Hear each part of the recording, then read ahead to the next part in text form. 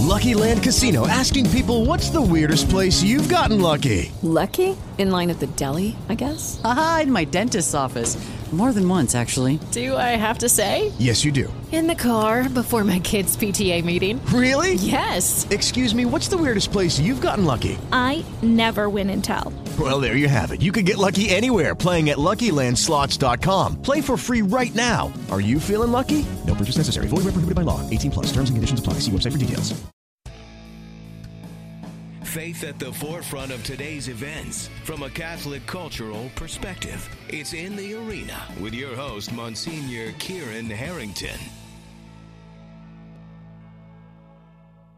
So, hey, gang, welcome to In the Arena. My name is Monsignor Kieran Harrington. On today's program, we'll be talking with Father Robert Carbonneau about the Catholics in China. He's an Emmy Award-winning producer and author. Chris Whipple will be talking to us about his new book, The Gatekeepers, How the White House Chiefs of Staff Define Every Presidency. Pat Halpin is joining us for a current events roundup, including healthcare, Hillary Clinton, and Stephen Colbert's monologue about Donald Trump. And Alexis Walkenstein will be speaking to us about her new radio show, Mary's Touch. So welcome, Father Robert Carbonneau. Glad to be here, Father. Father, you're a Passionist priest. What is a Passionist priest? Passionists were founded in 1720. We're an Italian-based order. We've been in the United States since 1852, and we help people understand the meaning of suffering and the meaning of the cross so that people can lead their way towards healing. So we're primarily preaching in retreat houses, but we do that as the way, that's our message, to bring the cross and healing to the Catholics and people of the world. So it's kind of appropriate then that your work involves the Church in China then. Oh, it's very appropriate, especially since the Passionists were in China from 1921 to 55 as missionaries in Hunan province, and that's how I ended up starting to learn about the Catholic Church in China, through that missionary story and that missionary legacy. Tell us about that. How did you kind of come into, because you have a degree. I have a doctorate from Georgetown in American and East Asian history. I've taught in China from 2007 to 2008, and actually was in China last month and had a talk at the National Seminary about Vatican II and the role of the faith. The real issue, really, for the Chinese Catholics is how to continue to grow in faith. And what the missionaries did was they certainly worked in the 20th century, and then they ran into struggles with war. They ran into struggles with the anti-Japanese war, and then the sufferings and persecution in 1949. And many people thought that that whole legacy was dead. Maryknoll, the greater New York area, and certainly many people would know Maryknoll, the Sisters of Charity Convent Station, the Passionists, the Holy Name Province, the Franciscans. They were just some among the many of the groups that went into China.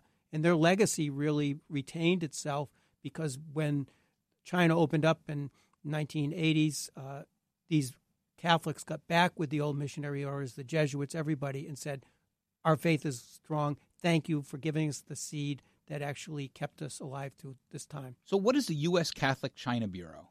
The U.S. Catholic China Bureau is an organization, an association of people interested in China, pastoral people, scholars, lay people who try to educate the American Catholic public and greater society, Christians, about the Catholic Church in China. And it's based in Berkeley, California.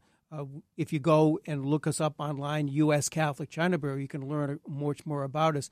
But we actually have a mission since 1989 to educate the American public about the Catholic Church in China. What do you think is the intersection between the economics liberty that is starting to take place in China, right? It's basically, we think about communist China, but in fact it's kind of like got a capitalist philosophy in a lot of ways.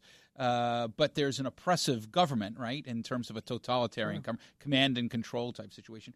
What's the intersection between the politics, the economy, and religion in China right now? Well, I've sort of come to a realization, at least in my trips there the last 5 years, that I would say the issue is becoming a good Catholic and a good citizen. So people want success within the structures of economic opportunity, family opportunity, social opportunity, but they also want to express their faith. So how do they do that, really? And the Catholic Church is becoming a place where people will find peace in the various layers of that society of how to live. But the question, I guess, becomes this, is if you have a government which is an oppressive government, would you agree that China is an oppressive government or no? Yeah, I think it's an oppressive government. It has layers of oppression there, so as well as layers of openness that everyone's trying to understand. I think it's that both sides are operative at the same time. So the question is the desire to overthrow the government and install a government that is more – I'm not saying this is like – there's a political question, right? If you have like in communist Cuba, you overthrow the government and have a government that is more on the side of the people, or do you kind of deal with the structure of oppression? I think one of the aspects that has become most clear for the U.S. Catholic China Bureau is that this is a Catholic faith that the Chinese Catholics have to understand for themselves. So they have to determine how they want to live out that faith. We support them in the various ways of providing interaction, layers of links, support, and anyone who goes there as a Catholic can do that. They have to determine, as any other group in society, how to handle their own situations. Internal circumstances. But there's some conflict even within the different provinces. China's a vast country, and there's some big questions. Like, for instance, think about the Patriotic Association. A lot of times we have the sense that that's the government church. But, in fact, you have a lot of Catholics, Roman Catholics, faithful Roman Catholics who are participating in the Patriotic Association. But then you have a lot of people who say we're the underground church and reject the Patriotic Association altogether. But even the underground church sometimes has actual church buildings and structures and that sort of thing. So it's hard for us to kind of understand all this, isn't it? Right. And that's one of the reasons for our Catholic conference at August 11th to 13th at St. John's University this year that anyone is welcome to come to. Because it is a layered situation, people can come in, they can attend this. We're going to have the Archbishop Nugent, who was the Holy See mission person in Hong Kong, and sort of watched all this aspect of China development, China relations emerge. He's now the President Apostolic Delegate to Haiti.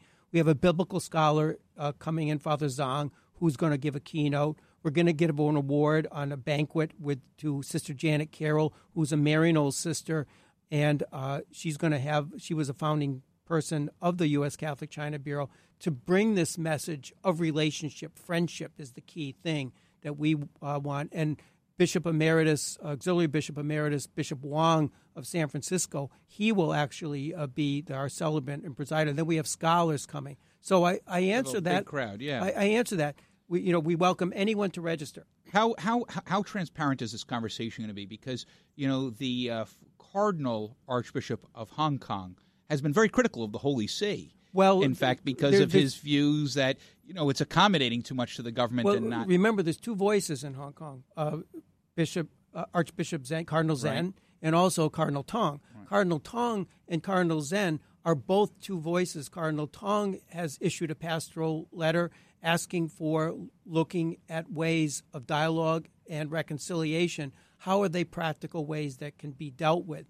One of the key things that we will have, which has always been a trademark and hallmark of our conferences, is we actually will have Chinese priests, Chinese seminarians, not seminarians, but Chinese priests and sisters who have on-the-ground experience. They will actually be talking about various pastoral initiatives, education initiatives, Jinda Charities, which does social outreach.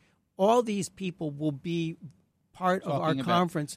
So that's a way to really get in a person-to-person dialogue in a transparent way. When I was in the seminary, I lived with fellows who were seminarians, Chinese students.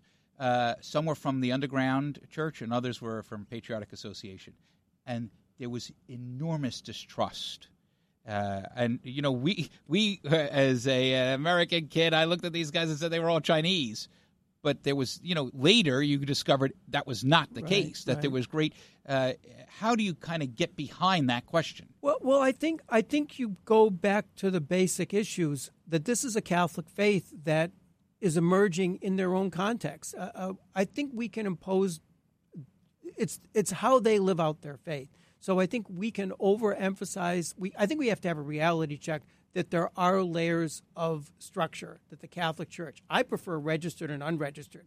Underground sounds a little bit too secretive and clandestine, when really a lot of times it's dealing with issues of legality, corruption, access through the state administration of religious affairs. All the different provinces are different. Some provinces are stronger Catholic than others. Right. Urban churches are different than rural churches. And so people's faith is different. In terms of those priests, one of the benefits of them being in the seminary is they began to learn about each other. They realized that their Catholic faith is a Chinese Catholic faith, and they began to trust one another or be aware of the various voices. On a scale of 1 to 10, how much persecution does the church in China endure today? I tend to prefer the term, and this could be a very interesting debate among people. I tend to prefer the term that suffering is more accurate than persecution. I think persecution brings the old remnant of the 1950s, and actually the church has grown to 12 million people who are there. So I think that I would say on a scale of 1 to 10, I'd say that most Catholics are free to operate probably about on a 6 or 7. It's hard, but again, China's a big country. Most people say whatever you're looking at in China Is it only the poor? Is it the intelligentsia? Is it both. Across all the classes? It's all classes because people with intellect realize that they need something. The Confucian values, the friendship of Confucian values, the Buddhist values, these are transposed into communities where the Chinese Catholic faith is coming alive. Is the church growing in China? Yes, it's growing. There's been some pockets now where there's different areas that will have difficulties because of just economic and the movement and migrations of people. But again, if you come to I want to invite anyone who's hearing this to come to our United States Catholic National Conference August 11th to 13th at St. John's University, because we will have all these various representatives. It's a great opportunity. You can come for the whole weekend. You can come as a commuter if you're in the New York area. Go on to our website, U.S. Catholic China Bureau, and there's ways to register. Last question. Single greatest accomplishment of the U.S. Catholic China Bureau, and what is the most important project you're working on today? We have kept the life of the Catholic Church alive in the American public's eye, and the most important aspect is we are a network organization that keeps these relationships of friendship and bridges with the Catholic Church in China alive. We keep the relationship of China with the world church, and we are all world Catholics, and that's why we're together. Father Robert Carbonneau is a Passionist father, and he is a Chinese scholar on China and the Catholics in China. We're very grateful for having you here in the arena. We invite you all to the conference at St. John's University this August. Up next, we're going to be speaking with Chris Whipple. He's the author of The Gatekeepers and How the White House Chiefs of Staff Define Every Presidency. Stay with us. We'll be right back. Dear Calvary Hospital, James Lee was a true hero. Saving lives was something he always wanted to do, whether as a paratrooper for the 82nd Airborne or as a New York City fireman. They called him Jimmy. I was proud to call him Dad. But when terminal illness ravaged his body, this man's man knew that this was one life that could not be saved. Not even by me, an experienced nurse. It just wasn't fair that he had to suffer like this. But then Calvary stepped in. You relieved his enormous pain, and not only gave him the peace and comfort he deserved, but you also gave me and my family a chance to enjoy his final days, smiling and laughing, together one last time. How can we ever forget what you mean to us? Yours truly, Colleen Lee. This is Frank Calamari, president of Calvary Hospital, where life continues. Call us at 718-518-2000. Thank you.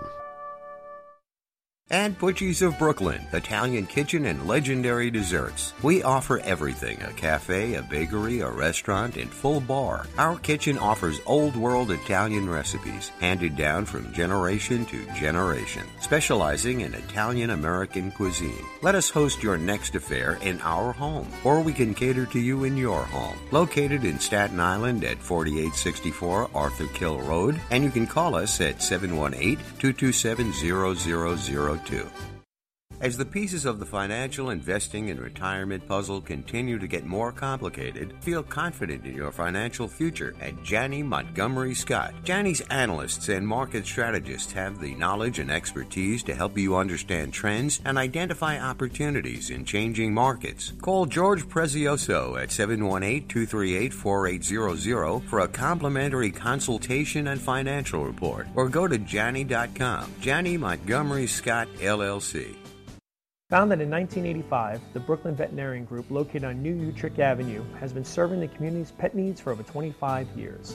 Dr. Pernice and his staff handle everything from prevention of heartworms, fleas, ticks to vaccinations, x-rays, and routine surgical procedures.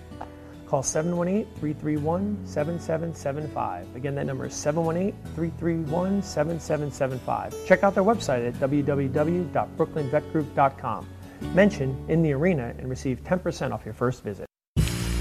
In the Arena with Monsignor Kieran Harrington on 710 WOR. Hey, gang, welcome back to In the Arena. My name is Monsignor Kieran Harrington. We're speaking with Chris Whipple. He's the acclaimed writer, journalist, documentary filmmaker, and the author of the New York Times bestseller, The Gatekeepers, How the White House Chiefs of Staff Define Every Presidency. I just want to read you one thing. Chris Whipple takes us deep inside one of the most important and demanding jobs in Washington. Here, we get to know how great power is managed and exercised. If you're a political junkie or merely curious, this is the book for you, Tom Brokaw.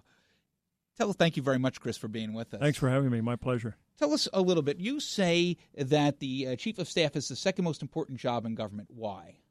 You know, it's hard to exaggerate how critical that job is. It's not in the Constitution. He's unelected and unconfirmed. They've all been men, of course, up to this point.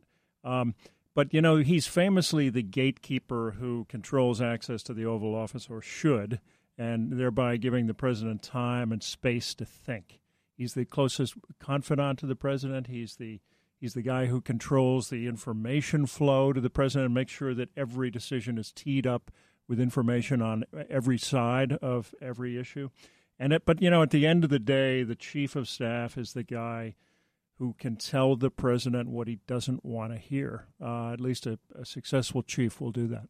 You know, if this is the guy who is a curator of information that goes before the president as the president makes a decision, how has this device kind of changed that job? Well, it's just made the job even more grueling and thankless and relentless than it's ever been. And, you know, it's Dick Cheney, who is a great untold story as Gerald Ford's 34-year-old White House chief of staff.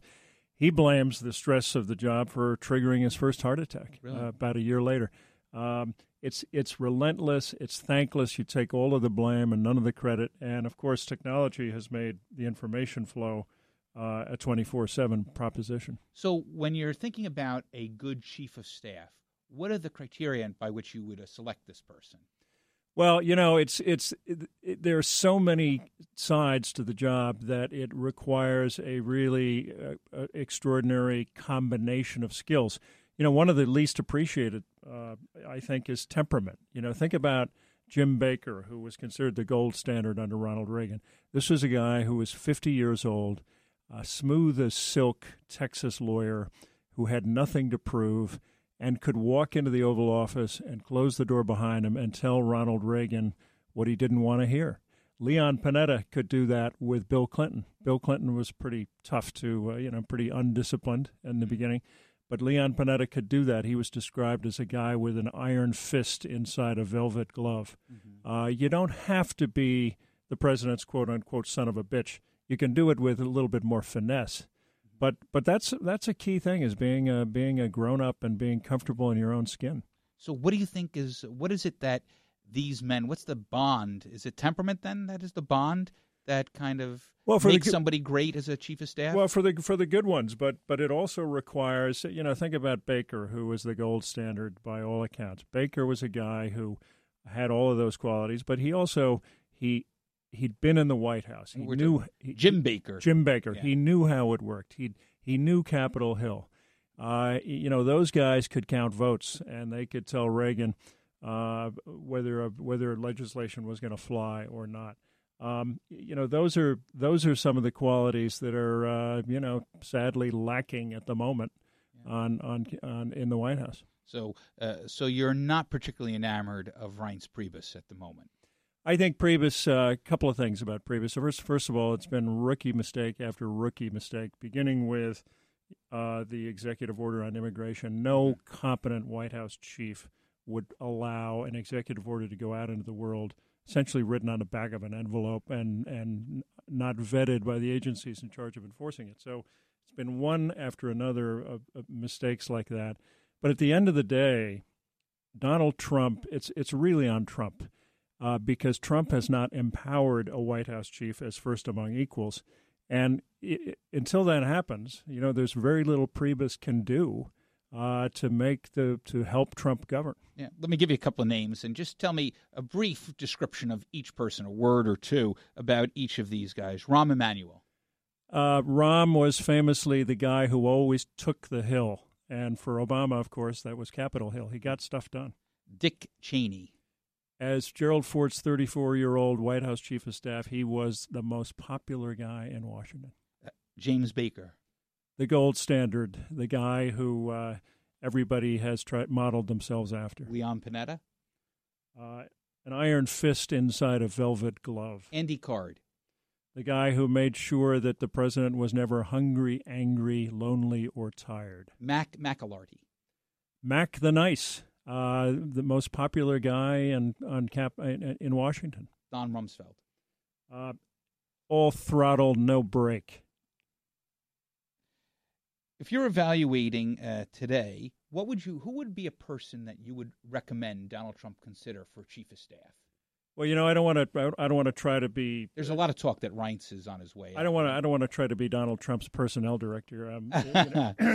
But it really requires, every president learns, often the hard way, that you cannot govern effectively without empowering a White House chief of staff as first among equals, and that guy or woman should be somebody that the president has so much respect for that he will listen and pay attention when he's told stuff he doesn't want to hear. And I don't know who that person is. I mean, Jim Mattis, is somebody who evidently has Trump's respect and has managed to turn him around on torture, for example. Mm-hmm. He needs, you've got to have, when you're president of the United States, a grown-up in the room who can tell you stuff you don't want to hear. But really, can the chief of staff only be as successful as the principal is himself? Yeah, there's nothing a chief can do if he's not empowered. As Erskine Bowles told me, and Bowles was really successful as Clinton's third chief of staff, succeeding Panetta. He said, the moment that the president that the chief is not speaking for the president, people can sense it, they can smell it, they can sniff it, and you're a dead man walking. Mm. If you were to think of the person who is least successful as a White House chief of staff, of the ones that you looked at, who is it? Probably, alas, hands down, I think it would be Donald Reagan, who succeeded James A. Baker III. Because of his relationship with the First Lady? Well, yeah, that was that's how he met his untimely end. But when he arrived, he was a former chairman of Merrill Lynch. He was imperious, he was arrogant, he was oblivious, and as a result, he didn't pay much attention to this harebrained scheme that turned out to be the Iran-Contra scandal. What do you think is the most important decision a chief makes coming into a job? First decision in terms of maybe personnel. Hard to put my finger on one decision, but I do think that the chief has to be sure that there are clear lines of authority and a real chain of command. The really successful chiefs have been guys who were empowered as first among equals, and we've seen this movie before with the family trying to take over, and Jim Baker was able to befriend Nancy Reagan, for example, and Mike Deaver, who was like family to Reagan. Right. I haven't seen it. I mean, it's clear that Priebus is no Jim Baker. Yeah. It's interesting. There's a story told about Andy Card that he got a call from Colin Powell. Colin Powell wanted to bring in some staff person, and basically the White House was not allowing it. And Colin Powell calls him up and says, I need this guy. I need him on my staff, and I need him. I'm the Secretary of State. And Andy Card said to him, Mr. Secretary, if you want to hire your own people, run for president. Yeah. No, and listen, it's been true really since the Nixon administration that the key decisions, the life and death decisions, the central questions have been decided in the White House. How tough do you think that job is? It's, a new chief of staff, if he's smart, his first phone call is to Jim Baker, and Baker always tells him the same thing. Congratulations, you've got the worst blanking job in Washington. If you were to say the thing that you were most surprised about all the people you looked at, what were the things that most surprised you about these guys? Well, this is not just a book with lessons, political science lessons or governing lessons. It's a book about 17 fascinating human beings. One of the great untold stories is Dick Cheney, who was, as a 34-year-old chief, he was the most popular guy in town. He was self-effacing. His Secret Service code name was Backseat. Mm-hmm. Ever since the chiefs have been saying to themselves, whatever happened to that guy? And it's a mystery that I try to get at in the book.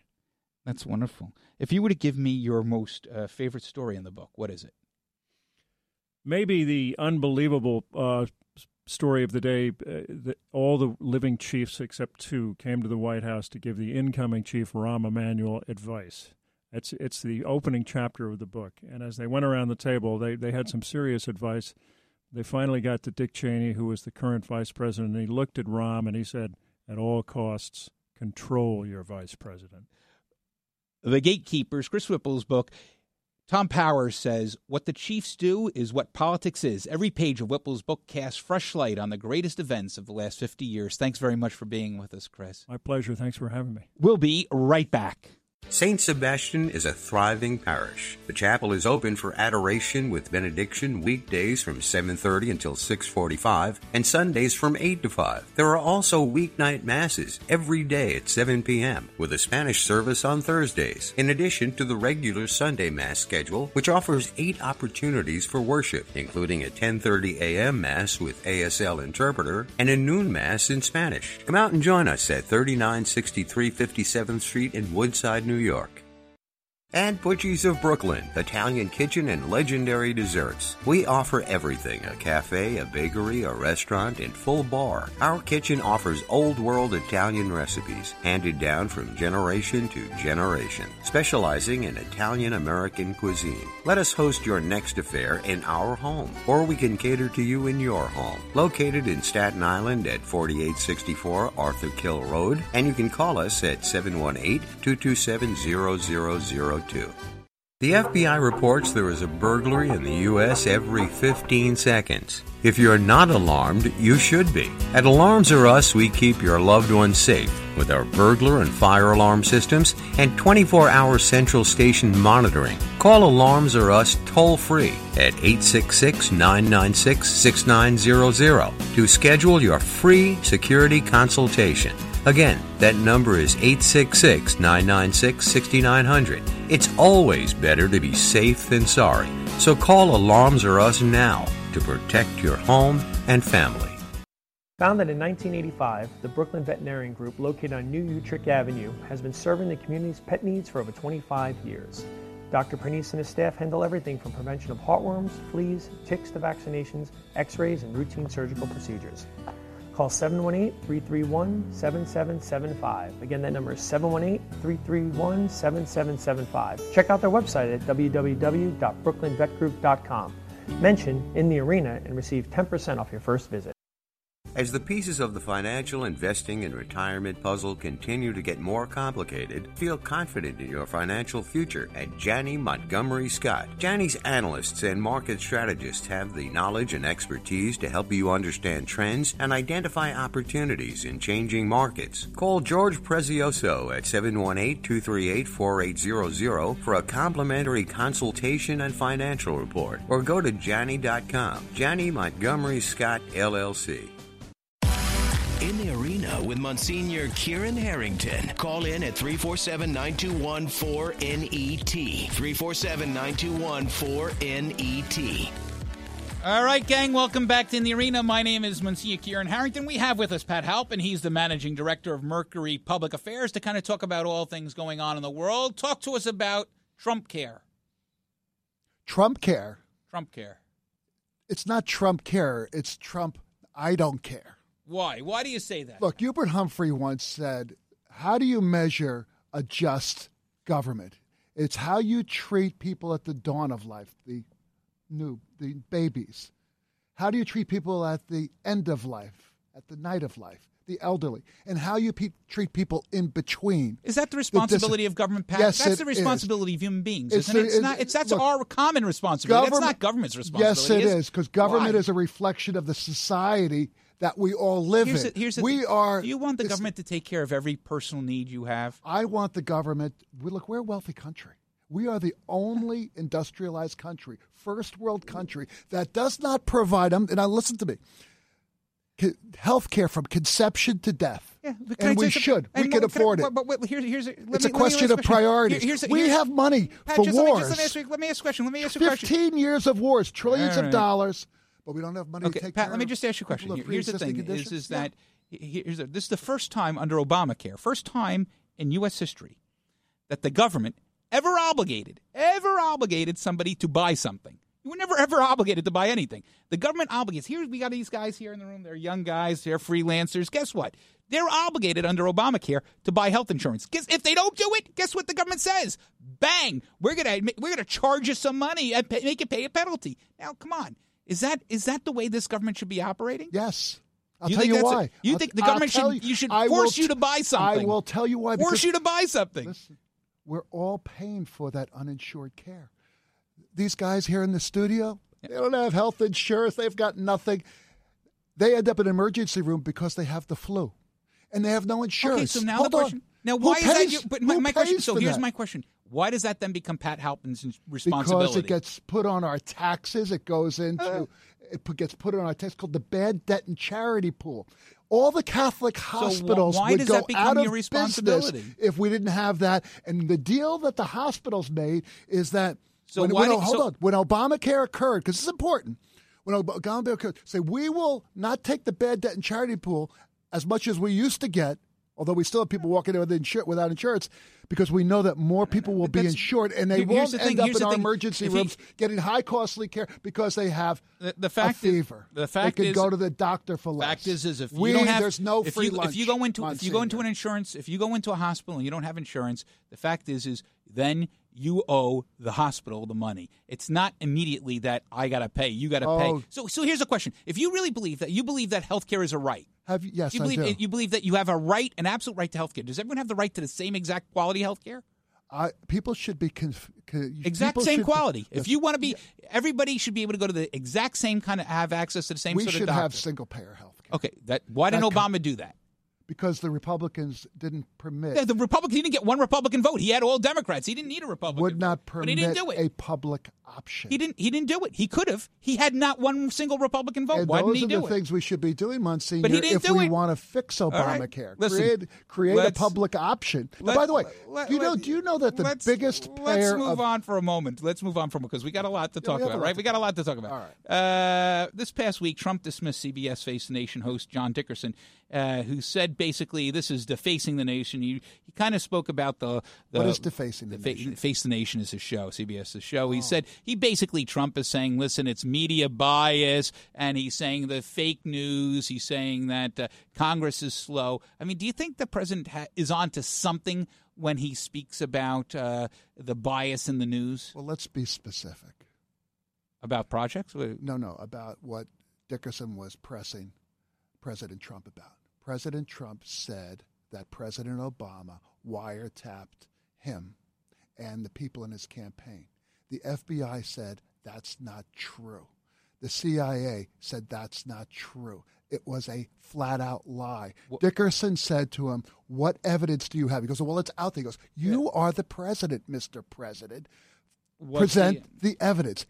Donald Trump, unfortunately, if he was a Catholic, he'd be going to confession once a week. And it'll be a long confession for all of the falsehoods, and that is one of the most grievous ones. So accusing President Obama of lying that way. You and Stephen Colbert share the same thing. He launched into an immediate rant and said that he launched into a rant that was actually a little bit vulgar, saying that Trump is defacing the presidency.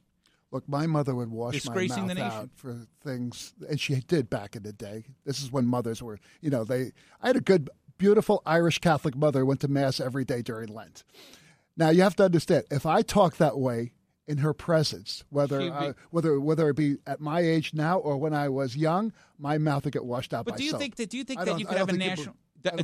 Stephen Colbert's mouth would have been washed out with soap. And the president's mouth over the years would be washed out. But I mean, Stephen Colbert was the one who was... I think it's offensive. But yeah, I hear you. So here's a question. Should he, if this was a conservative talk show guy going after the President Obama, do you think this guy would have lasted or not? Would it have been... You know what? I'm against boycotts. This is the bias that he's talking about. I don't agree with anything Sean Hannity says, but I think boycotts. You don't like it, turn it off. And unfortunately today, in the media, there's Stephen, too much vulgar Stephen stuff Colbert be going out there. Punished by CBS? It's up to CBS. All right. Healthcare, we talked about, was given new life this week with Republicans adding the Upton Amendment, which gives an additional $8 billion to cover those with pre-existing conditions. Does the GOP bill have a shot? Do you think? What's your prediction? Is this thing going to actually become law? It's got to get through the House of Representatives, okay? Then it's got to go to the Senate. What's going to happen? There are huge problems with the House Republican bill. And I was just down in Washington. I do a show called Meet the Leaders for cable network, interviewing a bunch of Republicans, conservative Republicans, who are not voting for this because they say that fundamentally it does not cover pre-existing conditions and it will drive up rates. That's the Upton Amendment. That's but what it's to that's do. not going to be enough to cover. This is not even a Band-Aid. It's simply a press release. All right. Tell us a little bit about Comey, Director Comey. What about him? Do you think he cost the election? He cost Hillary Clinton. He says he didn't. He said he didn't. He rejected. Every pollster, and I know people who were out there in the campaign working for Hillary. But didn't Hillary take responsibility for it? Didn't she take personal responsibility? Trump, and you're a Democratic operative, right? But I'm not an operative. You were an changed. operative. I was a county executive of Suffolk County, the largest county in the state of New York. Okay, so tell us, did she took personal responsibility for it? Didn't she? She took personal responsibility for a loss. Hey, look, at the end of the day, there are a lot of decisions made in campaigns. Like if you lose an election and you don't go to a particular state, let's say, Wisconsin, can you say that it was my fault? It was a handful of votes that, look. Yeah, but she didn't go there. She didn't go there once. She didn't make one visit. She made visits there during the primary, but she thought she had. In the general election, she didn't make one visit. What do you expect?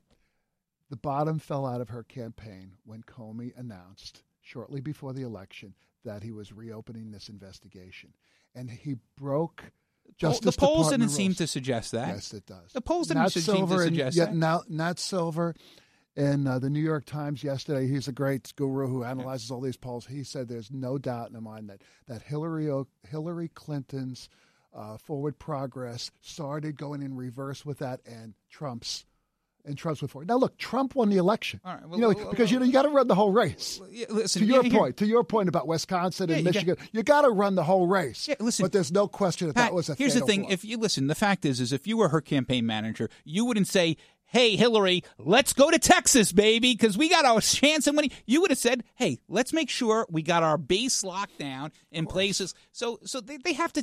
Hillary took personal responsibility. Don't you think we have to say, "Listen, what Director Comey did or didn't do, that was maybe it should say something about the future." But the fact is this: the fact is Huma Abedin, who was her personal aide, very close to her, had been exchanging emails. Thousands of them that were unsecured, using her with Anthony Weiner, who we know is kind of a security risk. He's there a is sick a real human being. Yeah, so there was a security risk. He needs therapy. Yeah, I agree with you. And maybe Uma does too for sticking with him. Well, I mean, I don't but know. You know what? God bless her. I don't know. People make promises; they should stay together. I get it. You know. The question is, my question is, they probably need therapy. My question is that it seems like there was at least some reason for an investigation. That's the thing. You want to discount that, say there was no. There is a reason for an investigation. I'm not saying that they shouldn't have investigated, but Justice Department rules, which predate Obama and anybody else, say that when you're that close to an election, you don't announce any indictments, you don't announce investigations. You don't think that's material? You don't think that's material to the decisions that Americans have to make? It turned out that it wasn't material, except that it did enormous damage because they didn't do what they were supposed to do, which is you go get a search warrant, you look at all those emails, and you decide if anything there is. So here's my question to you: is this all the shiny object in the room? Because to my mind, we have all these vigorous discussions about emails, Hillary Clinton, all this stuff. It doesn't really matter. Trump's president, and you know what? We have serious problems. We sure do. And serious problem is this: from my perspective, most important responsibility of government is to provide for the common defense. And we have serious problems in Syria. We got serious problems in the North China Sea. We got serious problems with Korea. What do we do here? Look, you're right. We are chasing a shiny object and relitigating the last election is one of them. I didn't bring that topic up, Monsignor. With all due respect, you did. We have important responsibilities. But why don't Democrats just simply say, hey, listen, let's not talk about these things. You know what's important? Let's talk about what are we doing in Syria right now. Let's not talk about these things. Let's talk about what is our policy on North Korea. Let's not talk about these things. What's our policy with China? I couldn't agree more. And we should be having a full conversation I don't think we have enough information, for example, about what the House is about to approve when it comes to health care. Yeah. I mean, the Congressional Budget Office has not scored this latest proposal. Those are all important things. So I agree with you completely. Why is populism kind of taking a wave that's kind of crashing over the world? Look at Marine Le Pen in France. Yeah. Why is this happening throughout the world? Well, as you know better than most, it's easy to appeal to our lesser angels than to our better angels. I mean, on Sunday, I presume you spend a lot of time thinking about how you get people to think more about themselves, their lives, and where we all fit into the world we resided for this moment. It's easy to appeal to people's worst instincts, and that's really unfortunate. What's your concern about the Trump proposal for the budget? Are you talking about the budget proposal, the tax plan? Yeah. Well, there's an enormous shift of resources to the wealthiest Americans, to the wealthiest, 0.1%. Trillions of dollars over 10 years. What do you think will be stripped away from the government? What do you think about to give people these tax breaks? What about I want to see he wants to do away with deductions. Like, for instance, one of the deductions he wants to do is the state and local tax deduction. Yeah, that would be a disaster. Why would that be a disaster? Because you know what? It's very simple. We shouldn't be paying tax on taxes that we're paying to our towns, our villages, our cities, our states. It's just immoral, and it would destroy communities. Doesn't like it kind of equalize? Doesn't like it equalize? New Jersey and elsewhere, because we unfortunately have very high property taxes. But maybe that's going to doesn't that kind of make counties and places kind of live within their means, not just kind of jacking up rates? Well, in New York, Governor Cuomo pushed through a tax cap. Yeah. And that has had a profound impact on holding down increases in taxes. But you look at the loss of the deductibility of state and local taxes, all those parishioners who come to Mass on Sunday and make their contributions religiously would have enormous difficulties. You're talking about thousands and thousands of dollars in additional costs. Pat, what's the most important issue you're watching right now, keeping an eye on? I'm most concerned about health care. I really am. I am, because in my opinion, look, it's nearly a third of our entire economy. It may even be a little bit more, and it's something that really needs to be thought about. So why are you concerned about it if they can't? Why are you concerned about it if you don't think anything's going to get done on it? I didn't say anything's not going to get done. If I was a member of Congress, a lot of House members would say, "Well, just kick the ball to the Senate and hope that they do the right thing." Yeah. That is not the job of a representative. Pat Halpin is Managing Director of Mercury Public Affairs. Thanks very much, Pat, for coming in and sharing your thoughts on all the news that's happening in our world today. Thank you. We'll be right back.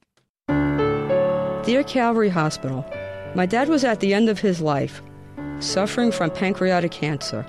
I knew there was only one place that could relieve his pain and ours as well, Calvary Hospital. His wish was to die at home, so it was Calvary Home Hospice that provided Dad with the quality of life he deserved, filled with exceptional comfort and warmth. He passed on with dignity and grace, and we were all there with him. A year later, my mom needed the same Calvary care, and once again, Calvary's expert home hospice staff was there for us. My parents gave me unqualified love their entire lives. There was no better way for me to return this love than with Calvary's care. Yours truly, Deborah DiGregorio. This is Frank Calamari, president of Calvary Hospital. Our world-renowned hospice program brings our expert end-of-life care right into your home. Call us at 718-518-2465. Liquid Dreams Design.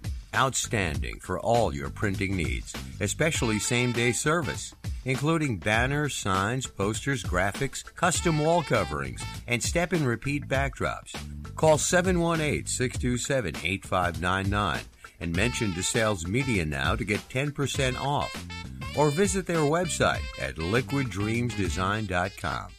As the pieces of the financial, investing, and retirement puzzle continue to get more complicated, feel confident in your financial future at Janney Montgomery Scott. Janney's analysts and market strategists have the knowledge and expertise to help you understand trends and identify opportunities in changing markets. Call George Prezioso at 718-238-4800 for a complimentary consultation and financial report, or go to Janney.com. Janney Montgomery Scott, LLC. Founded in 1985, the Brooklyn Veterinarian Group, located on New Utrecht Avenue, has been serving the community's pet needs for over 25 years. Dr. Pernice and his staff handle everything from prevention of heartworms, fleas, ticks to vaccinations, x-rays, and routine surgical procedures. Call 718-331-7775. Again, that number is 718-331-7775. Check out their website at www.brooklynvetgroup.com. Mention In the Arena and receive 10% off your first visit. The FBI reports there is a burglary in the U.S. every 15 seconds. If you're not alarmed, you should be. At Alarms R Us, we keep your loved ones safe with our burglar and fire alarm systems and 24-hour central station monitoring. Call Alarms R Us toll-free at 866-996-6900 to schedule your free security consultation. Again, that number is 866-996-6900. It's always better to be safe than sorry. So call Alarms R Us now to protect your home and family. And Butchie's of Brooklyn, Italian kitchen and legendary desserts. We offer everything: a cafe, a bakery, a restaurant, and full bar. Our kitchen offers old world Italian recipes, handed down from generation to generation, specializing in Italian American cuisine. Let us host your next affair in our home, or we can cater to you in your home. Located in Staten Island at 4864 Arthur Kill Road, and you can call us at 718-227-0002. In the Arena with Monsignor Kieran Harrington on 710 WOR. All right, gang, welcome back to In the Arena. This is the month of May, and it's the month dedicated to Mary, our Blessed Mother. Very appropriate when you think about May coming up as Mother's Day, day where we think about our own mothers. Of course, May 13th, we'll be celebrating the 100th anniversary of Our Lady of Fatima. And so I'm very grateful to have with me on In the Arena today Alexis Walkenstein, who's the new host of the radio show Mary's Touch. Welcome, Alexis. Hi, Monsignor. It's great to be with you. Tell us a little bit about Mary's Touch. What is it, and what is it about? Mary's Touch is a weekly half-hour radio show that reaches over 100 syndicated stations, Catholic stations around the world. And it began about a decade ago. A woman, faithful woman of God named Sherry Lamonte had a vision for this program. And just this year, they asked me to take over to begin a new decade for a new generation. Relevant Radio is one of our partners. Are you on Relevant Radio? I believe we are on Relevant Radio. It's one of the major carriers. Yep, that's wonderful. Tell us a little bit. You are a public relations account manager. How do you find yourself in the host chair? Well, it was interesting. I met Sherry repping her apostolate Frontline Faith, which was an apostolate for military men and women that sprung forth from Mary's Touch. And we met years ago, and now I work in Hollywood. I work in the film industry here, promoting faith-based films. And we reconnected, and it's just like God's economy to reconnect his disciples to do new and great things. So that's really how it wove together, and I can't think of anything better than to advance Our Lady. You know, the Holy Father has great devotion to Our Lady Untier of Knots. You know, the one who, when he was in Germany, he developed this devotion. It had been a very painful period in his life after just leaving Argentina and the Jesuit community where he had been superior and had kind of been pushed aside. I wonder if you can speak to us a little bit about how the Blessed Mother helps undo the knots in your life and in mine. She really does. You know, I first came into that awareness of the devotion to Mary under Undoer of Knots when I was working in the Diocese of Palm Beach. And a big box of the prayer booklets that were being promoted in our diocese arrived, but they were all in Spanish and other languages. And I looked at it and I noticed the image. The imagery is so powerful, how Our Lady is holding the ribbon, essentially the ribbon of our lives, in her hands.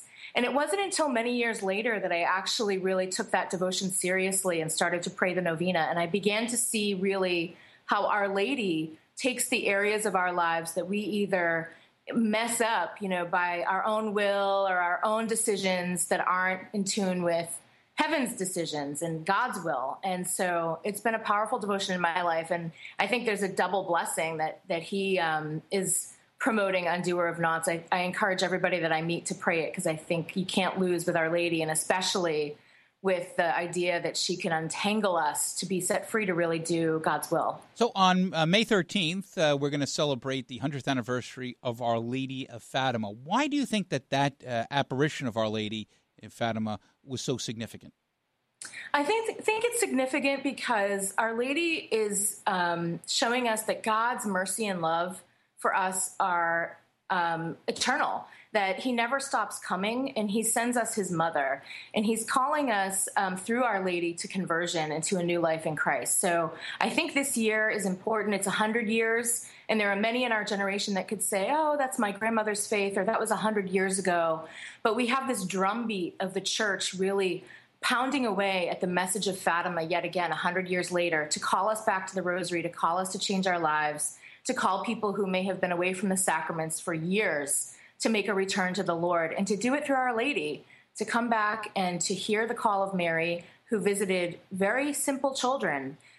She comes and brings her message through the simple, and no matter who we are in the world, the simple to the extravagant, God wants all of us. God wants to bring all of humanity back to his heart. And Mary is the one that's doing that through Fatima. So I think it's an amazing year of grace. People should not shrink back. They should just enter in.